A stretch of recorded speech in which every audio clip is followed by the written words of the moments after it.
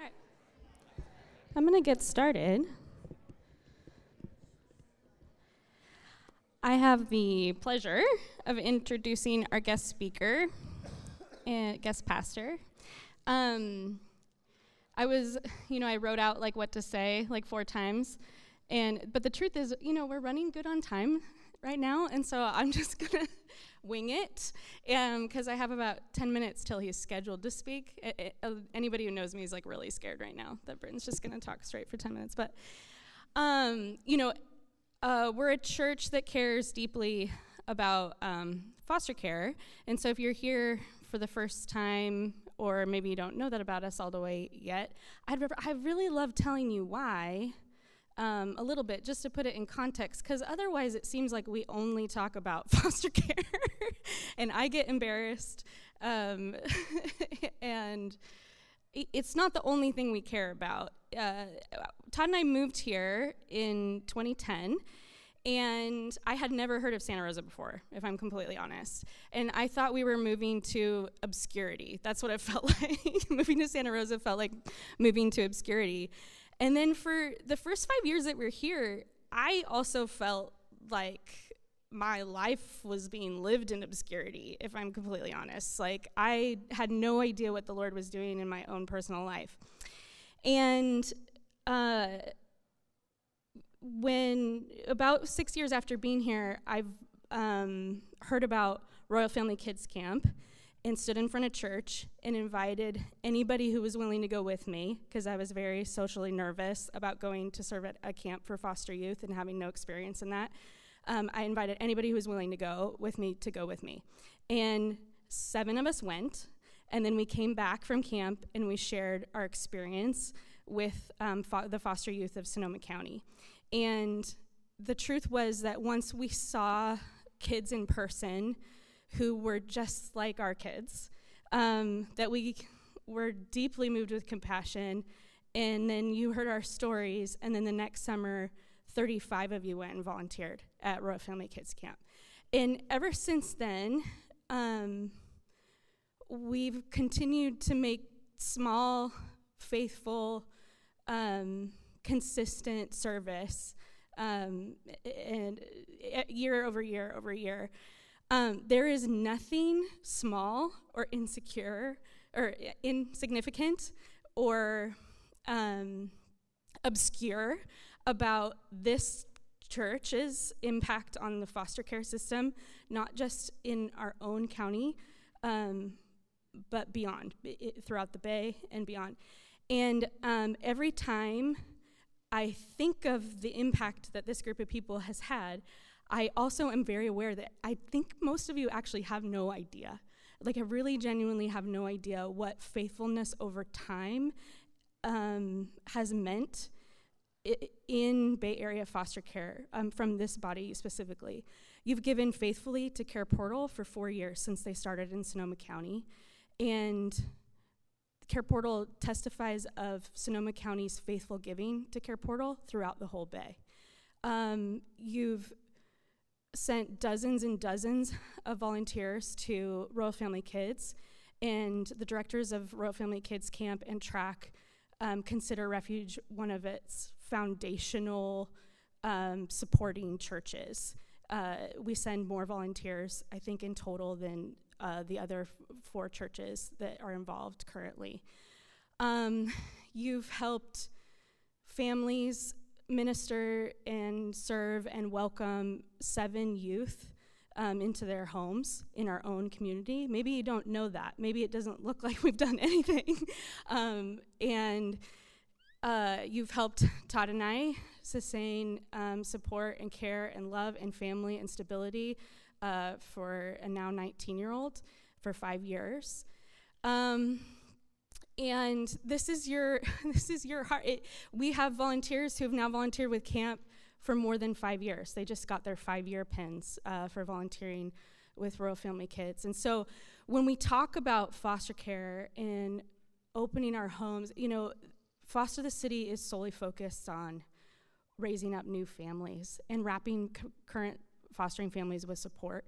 And sometimes it can feel like we're not doing anything. And I'm telling you, I'm front lines of this work. I do this work every day, and I also have to be reminded that what we're doing is not nothing. The week before last, Sonoma County Department of Children and Family Services actually contacted me. And they normally have 10 kids waiting at our intake center for homes. And that's like an average that they've had for the last, previous 2 or 3 years, is somewhere between 8 and 12 kids waiting for homes. And they've had an average of 20 kids waiting for homes for the last 6 months.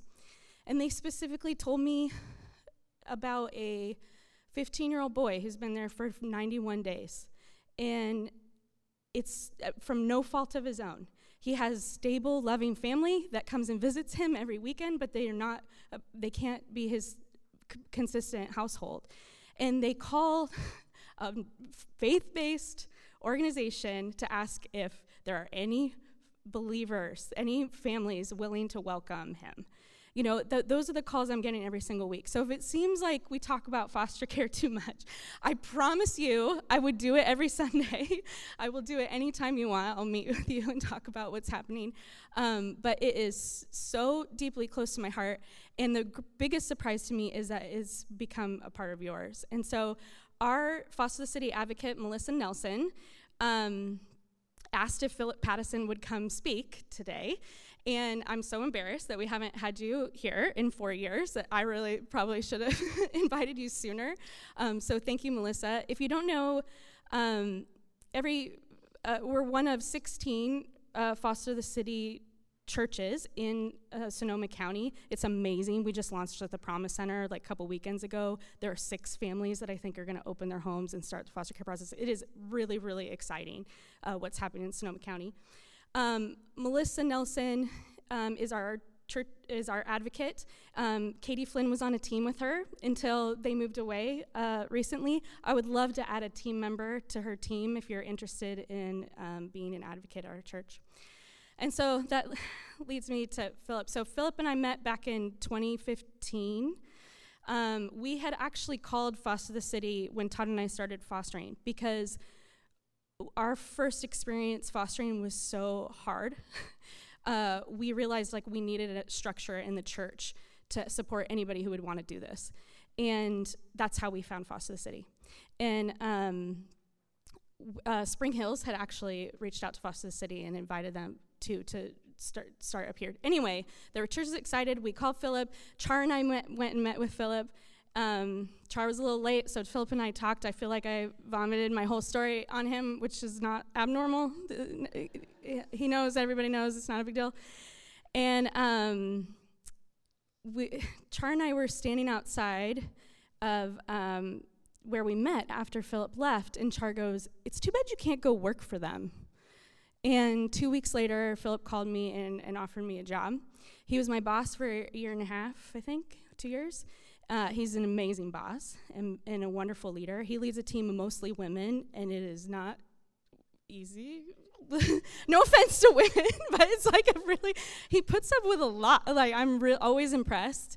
And he's a pastor, he's a father, he's a foster and adoptive father. He's done, when he said he was coming and we were talking, I'm like, this is a church of young families. And sometimes I get really protective of you guys because you're raising small kids and you're always doing the most. And Philip's family, you're going to hear all of him. He'll explain all the things about him, and I don't want to steal any of his thunder. But he also is recently 40, raising small kids, and he's been a foster parent. So I can't wait for you to hear from him. Let me pray as Philip comes up. Lord Jesus, thank you for this time. God, I thank you so much for Philip and what how you've carried him through his whole life and what you've been doing in his family since before he ever knew, and what you've been doing in him since before he ever knew. God, I pray that you would fill him with your spirit, that you would open our ears to hear from you.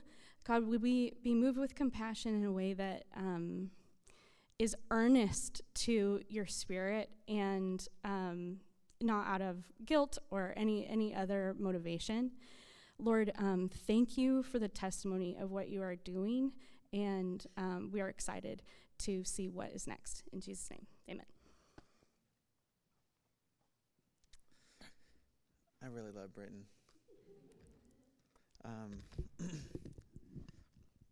Seriously, I really love Britton. And she's like, this is just a little side note, she's like one of the funniest people I've ever met. I just am so grateful. I was, as I was worshiping with you all, I was thinking about it. This doesn't really make sense, and maybe it doesn't mean anything, but I just feel a real deep affection for this church. I've never been here on a Sunday. I've never worshiped with you. It's been years of, in a sense, kind of running alongside you, and I just feel a great affection for this community. And I'm really glad you're here, and I just praying the best for this community, and that Santa Rosa, Sonoma County would never be the same as a result of your community being here in this time and place. And it was, as Britton said, several years ago that I first got a chance to connect with the leadership here at Refuge and with Britton. We were sitting at a coffee shop and got a chance to chat for a long time. And I just remember walking away from that. We weren't even, I don't know if we were even launched here in the North Bay at the time. It was Refuge, one of the very first churches we talked with. And just thinking, I walked out of that, drove away, just thinking, we have got to work with them. There's got to be a way. And so I reached out to Char, and I said, man, is it okay if I reach out to Britton? Because I knew Britton was already deeply engaged here at the church. I didn't want to poach. But I was like, is there any way that I could ask Britton to possibly join our team? And he said, of course you can. And so I'm just so grateful. I hope you know, as Britton was saying, I was actually planning to mention to you guys just how much of an impact this church has had. She already said it so well. But I hope you know that like your impact has gone far beyond four walls, far beyond just the community here. Like, you guys have led the way in so many ways in the North Bay on behalf of vulnerable kids. And even beyond that, across the Bay Area, now the Bay Area and beyond, there are kids and families, there are churches that are stronger and healthier and have a much stronger DNA for kids and families in crisis because of this community and because of that woman right there. So, bless her and bless you guys. But as Britton said, my name is Philip. I'm with the Foster City team. Really, really grateful to be here. I'm stoked to have a conversation tonight that I think is really near to the heart of God. And because it's near to the heart of God, it's near to the heart of John and the leadership and this church in general. But Britton already kind of actually mentioned the word a couple times. Today I want to talk about compassion. I want to talk about the remarkable compassion of God. Okay? The remarkable compassion of God. And just so we're on the same page right at the gate, let me tell you what I mean when I say that. Let's look at the word compassion real fast. So if you take that word compassion and you break it down, you have com, C-O-M, and then you have passion. Right? The word passion we know means to suffer. Com, C-O-M, means with. So to suffer with. That's what compassion means. It means to move towards, to stand with those who are suffering. That's what compassion means. And again, we know that this is something that's really near to the heart of God, isn't it? If you open up the scriptures, which we've done already tonight, it's really clear. Okay, if you open the scriptures, it's clear that God loves every man, woman, and child across Santa Rosa, across the Bay Area, right? It's God so loved the world, right, that he gave his only. He loves everybody. We know that. He wishes that none would perish, but that all would come to repent. He loves everybody. And yet, it's also clear when you open up the Bible that there are some people that have a special place in his heart. He loves everybody, but there are some people that like make the top of his list. Maybe that feels sacrilegious to say that. But if you open up the Bible, Old Testament, New Testament, you see it. It's the orphan. It's the widow. It's the sojourner, the immigrant, and it's the poor. You see it all through Genesis to Revelations. Those who are without protection, those who are in need, those who are vulnerable, those who are far from home, they have a special place in God's heart. You see it all throughout the scriptures.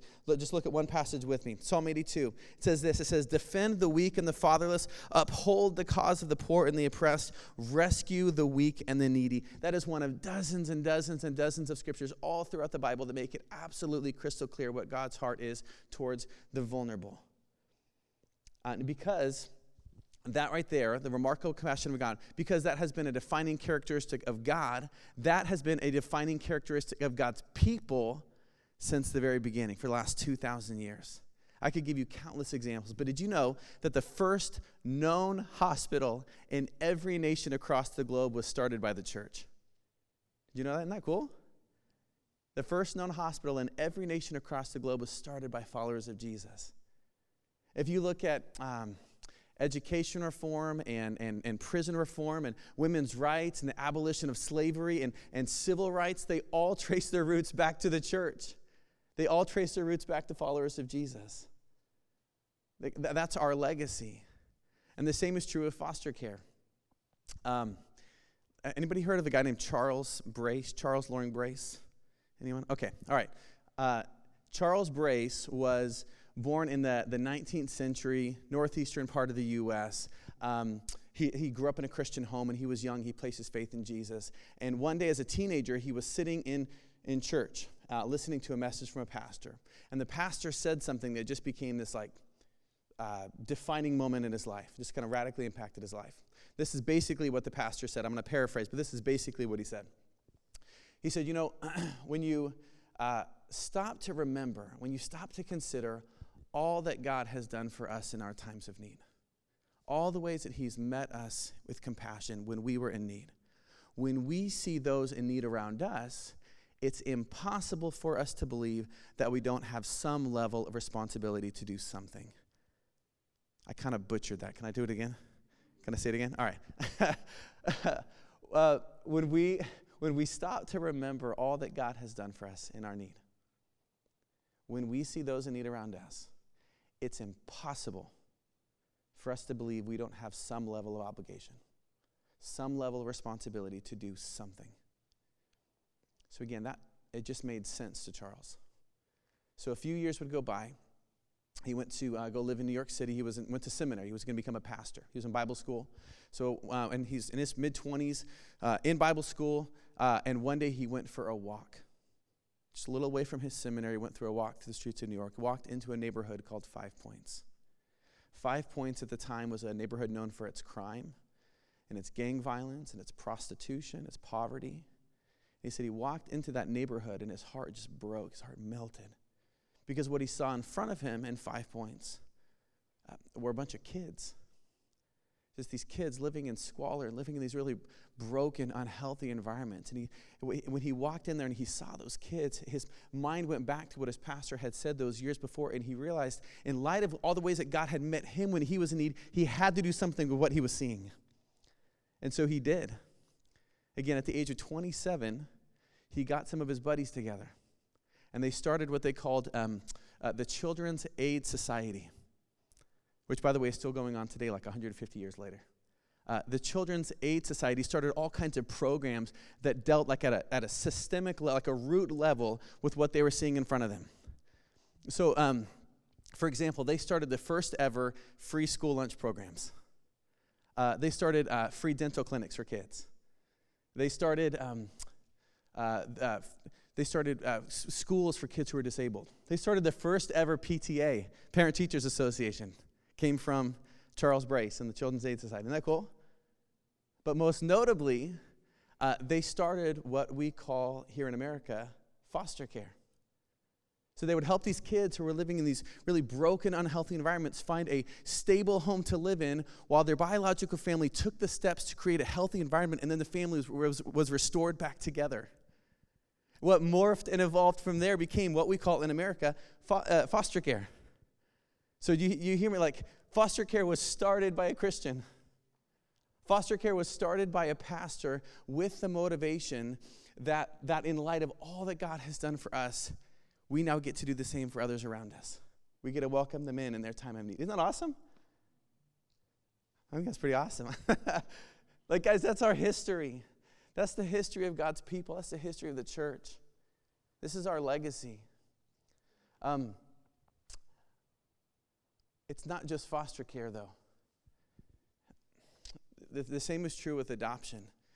You might have heard these stories in the past. This is pretty common knowledge nowadays, but we have historical records that tell us that described to us an early Roman tradition. When a child would be born into a Roman family, often what would happen is we would take the child and they would place the child down at the feet of its dad. And if the father stooped down and picked up the child into his arms, the child was celebrated, legitimized, welcomed into that family, which is beautiful. That's actually where we get the term raising our kids, is from that tradition. The problem is sometimes the dad didn't stoop down and pick up the kid.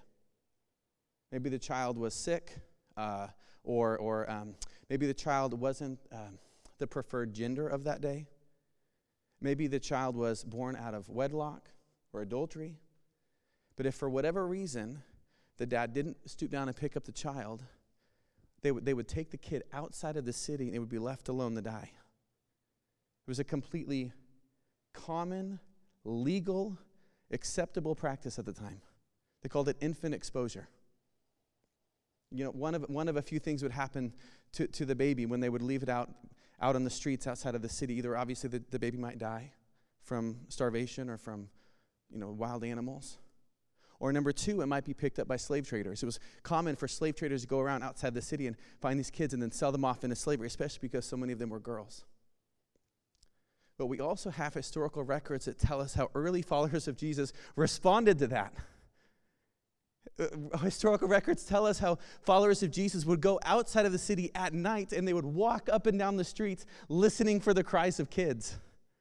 And when they'd find these kids, they would pick them up and they'd bring them back into their own homes and they would raise them up as their own beloved sons and daughters. Guys, that's our legacy as a church. That's the torch that we get to carry on today. Like that wasn't just meant to be what was once true of us in the early church. That was meant to be indicative of who we are today. As Britton so well described, that is who Refuge is becoming more and more. The difference, though, is you and I don't have to walk up and down the streets of Santa Rosa listening for the cries of children, right? The state of California has told us where we can find them. It was about 8 years ago, early 2015. I was pastoring a little church. We were meeting in a senior center, tiny little congregation, and my wife and I had just become foster parents. And we were talking as a little congregation, like, what do we want to do in our community? We can't do a lot. There's only a handful of us, but what do we want to do? And we decided, hey, what if we were to move towards kids and families in foster care? And so we came up with these different ways that we could do that as a congregation. And we brought out some social workers to the church. This is back in February of 2015. And we stood and we let the social worker share about some of the needs in our area regarding foster care, some ways that people could get involved. And then we stood up and we reminded the church of the gospel. We reminded them about what God had done for us and how he brought us into family when we were in need, and he gave us hope for a future. And we said, now we get to do, we love because he first loved us. We get to do the same for those around us. And as we were sharing the gospel, I can still picture it. The social worker was standing in the back to my left. She was just listening to our conversation. And she was moved by this small congregation that wanted to help kids and families in their community. And so she went back to the county building, and she started sharing with other social workers. She said, you got to hear what I got to experience. The next few weeks, she started just telling people, there's this little church that wants to do some stuff, and they're taking some steps, and they were just really moved by that. And so they came back and they met with us, and she said, hey, Philip, we're stoked. She didn't use the word stoked, but we're excited to work with you all, and that's going to be great. She said, but the reality is, we are in a crisis, and the crisis is a little bit bigger than your church. She said, today there's far more kids coming into foster care than we have homes that are ready to care for them and receive them. She said, do you think that there are other churches? Do you think there are other pastors, other congregations that would want to do the same thing? What if there are more churches out there that would want to come and work with us and find homes for these kids? And she said, do you think you can help us rally some churches? And we're like, well, we can try. Guys, over the last 8 years, it has been one of the greatest joys of my life watching the way pastors like John and Char, leaders like Britton, congregations like Refuge have responded to that invitation. As Britton said, we started with a little church meeting in a senior center. Today, there's almost 270 churches all across the Bay Area and beyond that are linking arms together and raising up foster families and raising up support for foster families. And we're going to keep doing it, by the way, until there's more than enough to meet the need. We're not going to stop. Our vision is one day there's going to be a waiting list of families rather than a waiting list of kids in need of a home. That's our hope and our dream. And our hope is that the church will be on the front lines of making that happen. And I do hope that the work that God has been doing in and through Refuge would just continue, that it would continue to make a difference for kids and families, but also in such a way that like the watching world would look in at Refuge and just sit and wonder. And ultimately that as you guys are moving towards kids and families, that ultimately they see Jesus in you.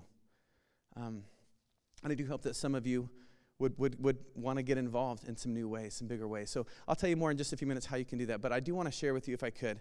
Actually, before I even say that, let me pause for a minute. Britton's talked about foster care. I'm talking about foster care. Let's just put it on the table here. Foster care is not for everybody. Can we name that? You can take a breath if you want. Foster care is not for everyone. But here's the deal. If you are a follower of Jesus, remarkable compassion is for you. That actually is not up for debate. That's part of what it means to follow Jesus. Jesus lived a life of remarkable compassion. If you are a follower of Jesus, you are called into a life of remarkable compassion. Foster care is one expression of that. There are many, many ways that he could be calling you into that. So what I want to do for the next few minutes is I'd love to share with you just kind of a few of the core beliefs that have really shaped who Foster the City is and kind of driving us forward. But here's the deal. These three things I'm about to share with you, I think can be kind of a foundation for any expression of compassion that God might call you into. So even if foster care is not your bag, it's not on your radar, stay with me because I still think that this can be possibly meaningful. Okay? We good? All right. So here are the three core beliefs that are really driving this forward. The first is this belief that every person has intrinsic value. Every person, every man, woman, and child across Santa Rosa, across the Bay Area, on God's green earth has intrinsic value, matters to God. There are a lot of kids in this church. It was pretty amazing seeing how many kids were in these pews. Britt and I were talking about, she's like, it's almost a 1-for-1. There's a lot of young families here, which is just beautiful and super fun. If you're a young family, if you're a young parent here, or parent to young ones, let me talk to you for just 1 minute. When you have a little one, a baby that cries, that is reaching out for help, right? Crying out, reaching out for something, and you, mom, when you go in and you meet that baby, you pick up that little one, and you hold her close, and you provide the warmth that she was looking for. Or you feed that little one, or you rock her to sleep. When you meet that baby in her need, we're learning a few things about what's happening inside that child's brain. You probably know this better than I do.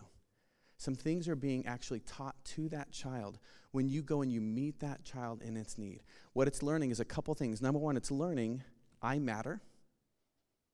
I'm valuable. I'm loved.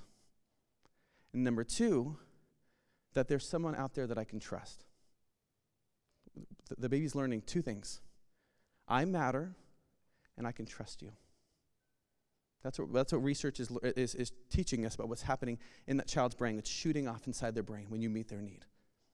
On the flip side, when a child cries and is reaching out for help, and that need is not met, nobody comes and meets that child in its need. Or perhaps they respond to that cry with anger or frustration. Some other things are shooting off in that child's brain. They're being taught, you don't matter. You are not lovable. You are not loved. You're not valuable. And you can't trust me. You can't trust somebody to come and meet your need.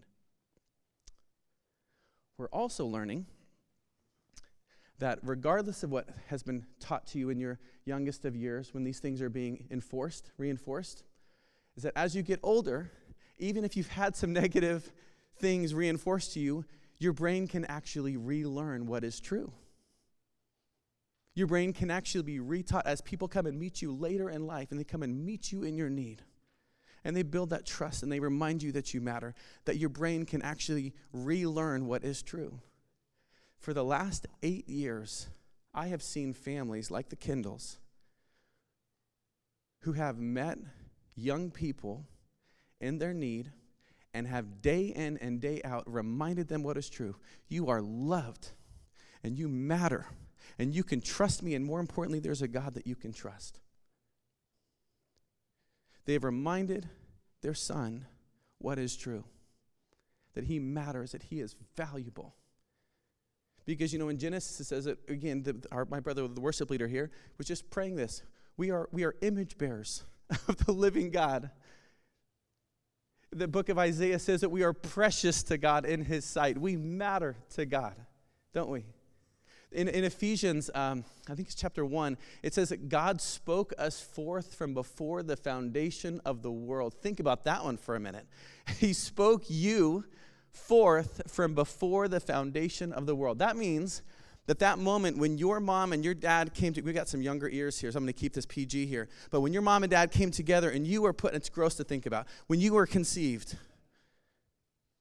If Ephesians 1 is true and he spoke us forth, that moment when your mom and dad came together and you were conceived, some people are having the talk tonight, and I'm sorry about this, guys. That means that was second in your story. What came first was that you were birthed in the heart of God before time and space began. Isn't that amazing? I have a buddy who, I'm going to try to get past that here. I have a buddy who he's on our council for Foster the City. His name is Krish. He tells a story about one day when he got a call for a child who needed a placement in his home. He was a foster dad and got this phone call from some social workers. They said, we got a little boy who needs a placement. He already had kids in the home. So he's like, well, hey, can you tell me a little bit more about this young man before we say yes to him? We want to make sure that this little guy is going to be a good fit for our family, and we're going to be a good fit for him. And they said, well, we don't know much about him yet. He's brand new to the system. We know one thing, though. We know he's a biter. My buddy's like, well, what does that mean? Like, what does he bite?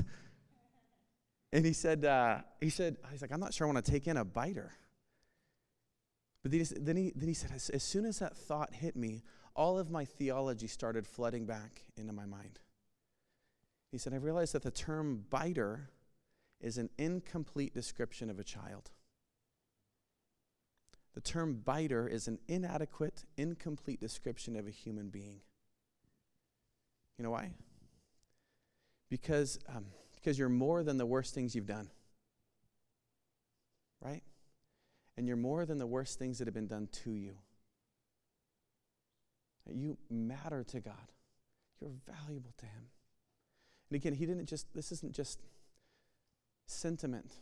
This isn't even just ink on a page in the scriptures. Like, he proved it. God proves his love for us in this. While we were still sinners, Christ died for us. He loves you. You matter to him. And the same is true for every man, woman, vulnerable child across the Bay Area. They matter to God.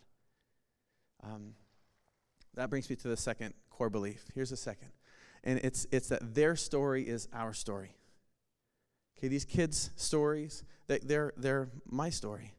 And I'm a little bit biased here, I know, but there may be no time in your life when you are more like God than in the moments when you open up your heart and your home to a child. When you open up your heart and your life to someone who's in need.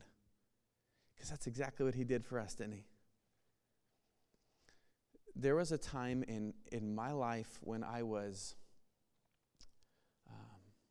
felt absolutely alone, and I felt wounded and beat up, and I was hurting, and I felt like because of all of the junk from my past, all of the scars and the wounds from my past, that I had lost any hope for my future. I remember it like it was yesterday. And when I was at my lowest and my darkest place, God met me there and he brought me into his family. He gave me hope. Is that your story too?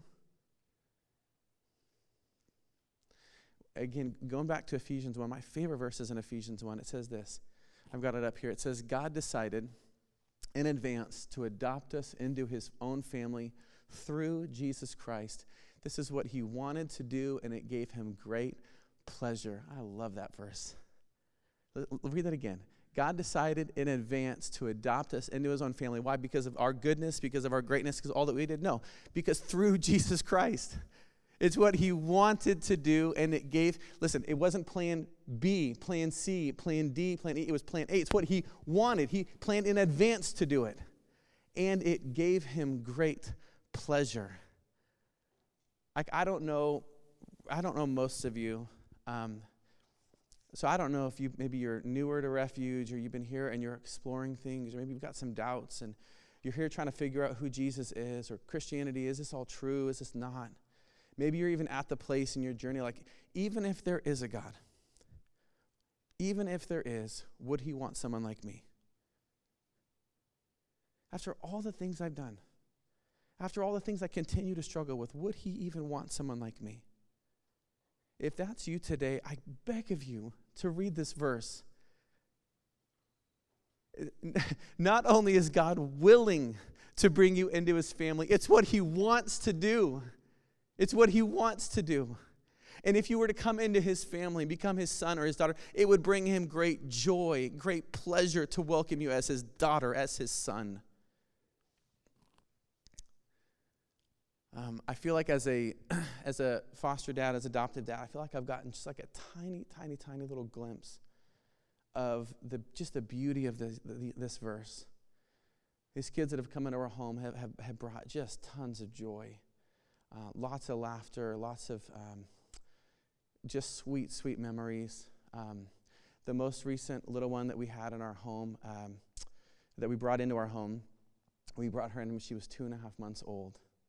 And we ended up fostering her for 4 years. 4 years. And unlike the kiddos we'd fostered in the past who had all returned back home or restored back with their families and are doing well, this little one we found out wasn't going to have we found out she wasn't going to have a chance to go back home. She didn't have a home to return to. And so after 4 years, we moved from being her foster family to her forever family, and we got to adopt her. Do we have a picture? I can't remember if I put it on there it is. That's my family there. That's right during COVID, so it was right in we did our adoption ceremony in our living room. But that little one right there in the middle, isn't she cute? We had the opportunity to adopt her. Can I tell you a story? I don't ever share this, but publicly. But when my wife and I were first married, we had no kids and we had no life. So we would read together at night. In bed we'd read. And one of the books we read the Chronicles of Narnia series together. You seem like a Narnia type of group. I mean that as a compliment, of course. So we were like, hey, that's like a great number of kids to have. 4 kids, just like the Pevensey kids, right? We were like 2 boys, 2 girls. That sounds beautiful, right? Early on, early 20s, like that sounds, one day that'd be awesome. And wouldn't you know it, we had boy, girl, boy, just like the Pevenseys. We had our Peter and our Susan and our Edmund. We didn't name them that. We're not that Narnia. But we had our Peter, Susan, and Edmund, but we were missing our Lucy. We were missing our Lucy, right? The littlest of the Pevensey. So we would talk all the time throughout our marriage, like we got to, one day we think God's going to bring along our Lucy. So when we got a call from the county and said, hey, there's a little one that needs a placement, and we brought her in our home. Guys, guess what her name was? It was Lucy. And it turns out that that's the little one that actually needed a forever home. And so right there in the middle, that's our little Lucy. Do you know what the name Lucy actually means? Light. And that's what she's been to our family. She's been an absolute source of delight and joy. She comes out of her room every morning. I'm sitting in my chair and I'm doing my quiet time with my family room. I got this chair I always sit in. And she comes in and she plops on me and totally interrupts what I'm doing. And it's awesome. And when I think about just the way that I feel about that little girl, when I see her waddle towards me, and the joy that I have in my heart that she is a part of my family, And I think that God sees me that way. Isn't that incredible to think about? He has infinitely more love for me than I have for that little girl. It's incredible to think about. God wants to welcome you into his family. It would bring him great pleasure. But here's the deal. God bringing us into his family not only came with pleasure, it came with something else, didn't it? It came with sacrifice. Hebrews, my home church this morning, we were studying out of Hebrews 12. And in Hebrews 12, it says, for the joy set before him, he endured the cross. There's joy when we come into his family. There's also a cross. In the same way, when you and I show remarkable compassion, like God showed remarkable compassion to us, when you and I show remarkable compassion, there will always, always, always be a cost involved. When people hear that we foster, or that we're with the Foster the City team, like, oh, that's so cool that you guys do that. I can never do that. We hear that all the time. Like, isn't it hard? Like, what if the kids that come into your home, like, misbehave? Right? Maybe they come from different backgrounds or something. Like, what if they don't follow the rules? And what if they cause trouble? What if it's hard on your biological kids? Isn't it hard? Do you want to know the answer to that? Yes, it's hard. Absolutely. It can be really. Do the kids act out sometimes? Sometimes. Here's the deal, that we all act out of the trauma that we've experienced in life. Every person in this room. You act out of the hard things that you've walked through in your life to some degree. The reality is, for a lot of these kids, they've experienced significantly more trauma than you and I ever have. In a lot of cases. So sometimes they do. Not always, but sometimes. And on the other hand, people are like, man, isn't it hard? Like, what if you fall in love with the kids? What if they come into your home and they like become like a son or a daughter to you, and then one day you get a phone call and they just get picked up and they go back home and you never see them again? Like, isn't that hard? You want to know the answer to that? I always say, yes, I'm not a robot. Yes, it is hard. The first little one that we brought into our home, she was 4 months old. Beautiful little girl. We had her for about a year in our home. She very quickly became like a daughter to us, like a sister to my biological kids. She took her first steps in our living room. She said her first words were calling me Dada. She called my wife Mama.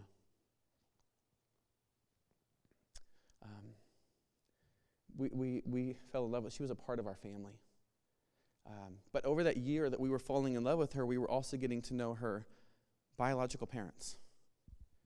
And there was a reason why their little girl was with us. But during that year that she was with us, like, they were doing everything that they possibly could to get their little girl back home, to bring her back home. And so after like a year, the judge gave the green light and said, all right, it's time. And so I remember handing this little girl back into the arms of her father at my front door. And my oldest son, who was 7 at the time, told me it was the first time he'd ever seen me cry. Now I cry all the time. But he said it's the first time, because we wept that day. Of course it's hard. Guys, but we don't show compassion because it makes us feel good. My friend, he says you don't foster to get a child for your family. You foster to give your family to a child. See the difference? But again, that's true with any expression of compassion. Like, you don't show compassion to get something for yourself, a nice good feeling or a nice pat on the back. You show compassion to give yourself to something. But if we are willing to do that, like if we are willing to embrace both the pleasures and the joys that are sure to come, as well as the cross and the sacrifice that is sure to come, it's incredible to think about the impact that we can make. Let me share one more core belief. This is the third one. We can put it up here because I can't remember the wording. There we go. Our investment in the lives of the vulnerable can bring long-term impact. Here's what I mean. Even if you have no idea around child welfare, kids, any of this stuff, you probably get this. Kids who grow up without a stable, healthy environment are far more susceptible to all kinds of issues as they grow older. So, for example, if a kid ages out of the foster care system and is not placed into a loving, stable home, about a third will end up on the streets. About half will develop a substance addiction. More than half will have PTSD. You're actually twice as likely to have PTSD as a child in foster care than a war veteran that's gone through combat. Twice as likely, can I say that again? Twice as likely to have PTSD as a foster kid than a war vet that's actually experienced active combat, been shot at, because of all that these kids have gone through. The FBI did a study several years ago. They said that about 60% of the kids that they've been rescuing from human trafficking here in the States come from foster care. 60% come directly from the child welfare system. Suicidal tendencies for youth in foster care are 4 times higher than the average youth. We could honestly spend the rest of our evening just talking stats. But here's my point. Here's what we realized. We realized we needed churches and nonprofit organizations and individuals that are addressing all of those things you see on the screen, like the homelessness issue and the lack of employment and poor education and incarceration numbers and sex trafficking. We need IJM banging down doors and rescuing men and women who are being trafficked right now. We need more people in the Tenderloin in the city, in St. James Park down in San Jose, addressing the homelessness issue and the lack of employment. We need that. We need more of it.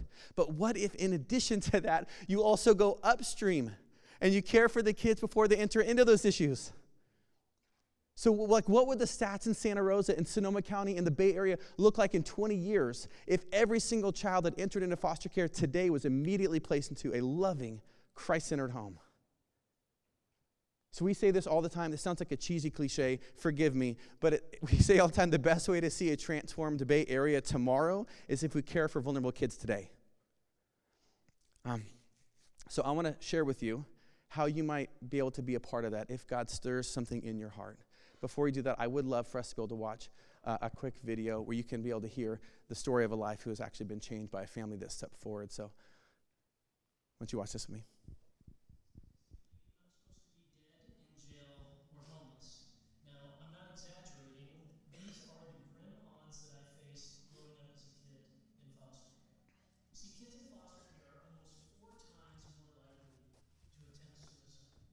Close to 90% of kids that have been in 5 or more foster homes will encounter the juvenile justice system before they turn 18. And roughly 30% of foster kids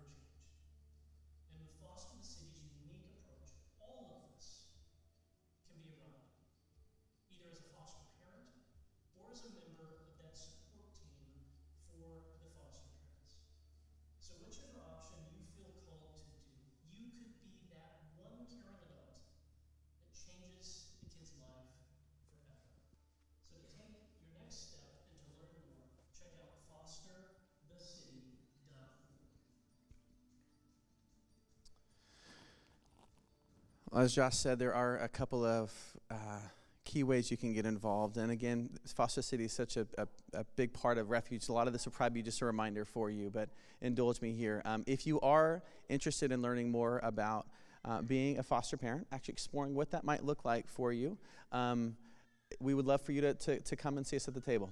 There's a next step card that you can just fill out. If you fill that out, I promise you nobody is going to send you a foster kid tomorrow. All we're going to do is we're going to send you an email, this week, that's going to tell you about an interest meeting where you can learn a little bit more. Take about an hour or so, and we'll kind of dive a little bit deeper into what that looks like. Fostering is not for everybody. In fact, it's not for most of us. Again, so you can breathe a little bit. We know that. But as Josh said, there is another really significant way that you can make an impact, and that is by becoming what we call a support friend. You see, one of the primary reasons why there's a shortage of foster parents in Sonoma County and really across the country is because foster families don't make it very long, for all the reasons we've already talked about today. It's really hard. In fact, nationwide, more than half of foster families will drop out within their first year. What changes that is if a foster family takes their journey in the context of community. And that's what we call our support friends, our support friend team. So here's what a support friend is. A support friend is like, man, this breaks my heart. It breaks my heart that there are kids in my neighborhood, my community, that are separated from their biological families and are struggling and in need and scared and alone. I want to do something, but I'm not in a season where I personally can foster. But what I can do is I can bring some meals. I can come and mow a lawn. I can come and babysit so the foster parents can get a date night and get refreshed and recharged. I can pray. I can send encouraging notes. I can come and offer a ride. I can provide some meaningful support. That's what a support friend does. And that's what drastically changes the retention rate for foster families, is when they've got a support friend that comes in and supports them with practical and emotional and spiritual support. It helps them to foster longer and better. And so for every foster family we raise up, we're hoping to see at least 4 households that will come alongside them and provide that meaningful support to be able to help them, as the Bible says, bear the burdens and share the joys. So if you're interested, come back again, same thing. Fill out that next step card. We want to invite you to that interest meeting. We've got interest meetings coming up where you can take about an hour of your life. That's really the ask. Would you be willing to give an hour to just explore what it might look like for you to play a role and actually help kids and families? These kids and families that matter so deeply to the heart of God. I am sure that I'm over my time, so let me wrap up with this. I told you that I wanted to call today's conversation Remarkable Compassion. And I picked that phrase pretty intentionally. We talked about what the word compassion means. Let me tell you what the word remarkable means. Remarkable means you're able to remark on it. In other words, it's worth talking about. So like I was in the Midwest earlier. I flew out to Oklahoma earlier this week for something, and when I got there, I was talking to my wife. She's like, "How was your flight?" I said, "Oh, it's fine." Like the opposite of remarkable is not bad or terrible. The opposite of remarkable is it's fine. It's fine. It's like it's not worth talking about. Okay? Your life was meant to be worth talking about. You were meant to live a remarkably compassionate life. Not fine. Just okay. Not really bad, not really good, just fine. Because in Matthew 5, Jesus says, "Let your light shine before others that they might see your good deeds and give glory to your Father who's in heaven." So whether it's foster care or if it's some other expression of compassion, when the watching world looks into your life and when they look into this church, and when they see the way that you spend your time, and when they see the way that you spend your money and your talents, guys, when they see the way that you are spending the few fleeting moments that we have on this planet, guys, it's so fast. When they see the few fleeting moments that we have on this planet, the way that you're spending that time, does it cause them to respond, to give glory to Jesus? That's what he's calling you into. That's what he's calling me into. Will you pray with me? God, I thank you so much for this church and its years of just faithfulness and the lives that have been impacted by their generosity and compassion and service and sacrifice. God, I thank you for the leadership here. I thank you for so many that have opened up their hearts and their lives to those who are in need. God, I pray for more. We pray for more. God, I pray that this church would continue to be a light to the community around. And God, that you would be honored and glorified. We love you. We praise you. Thank you for this church. In Jesus' name, amen.